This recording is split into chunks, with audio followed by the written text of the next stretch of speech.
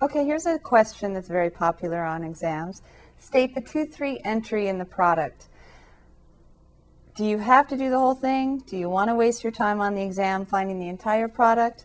Actually, you don't need to waste too much time on this. You have a 3 by 2 times a 2 by 3.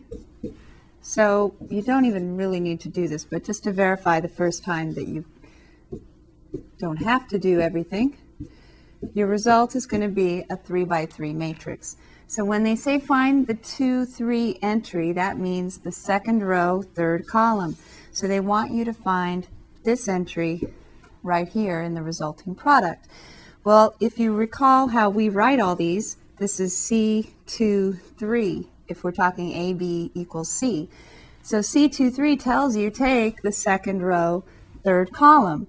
So if you read the 2-3 entry in the question, that gives you the clue to take the second row times the third column and get your result.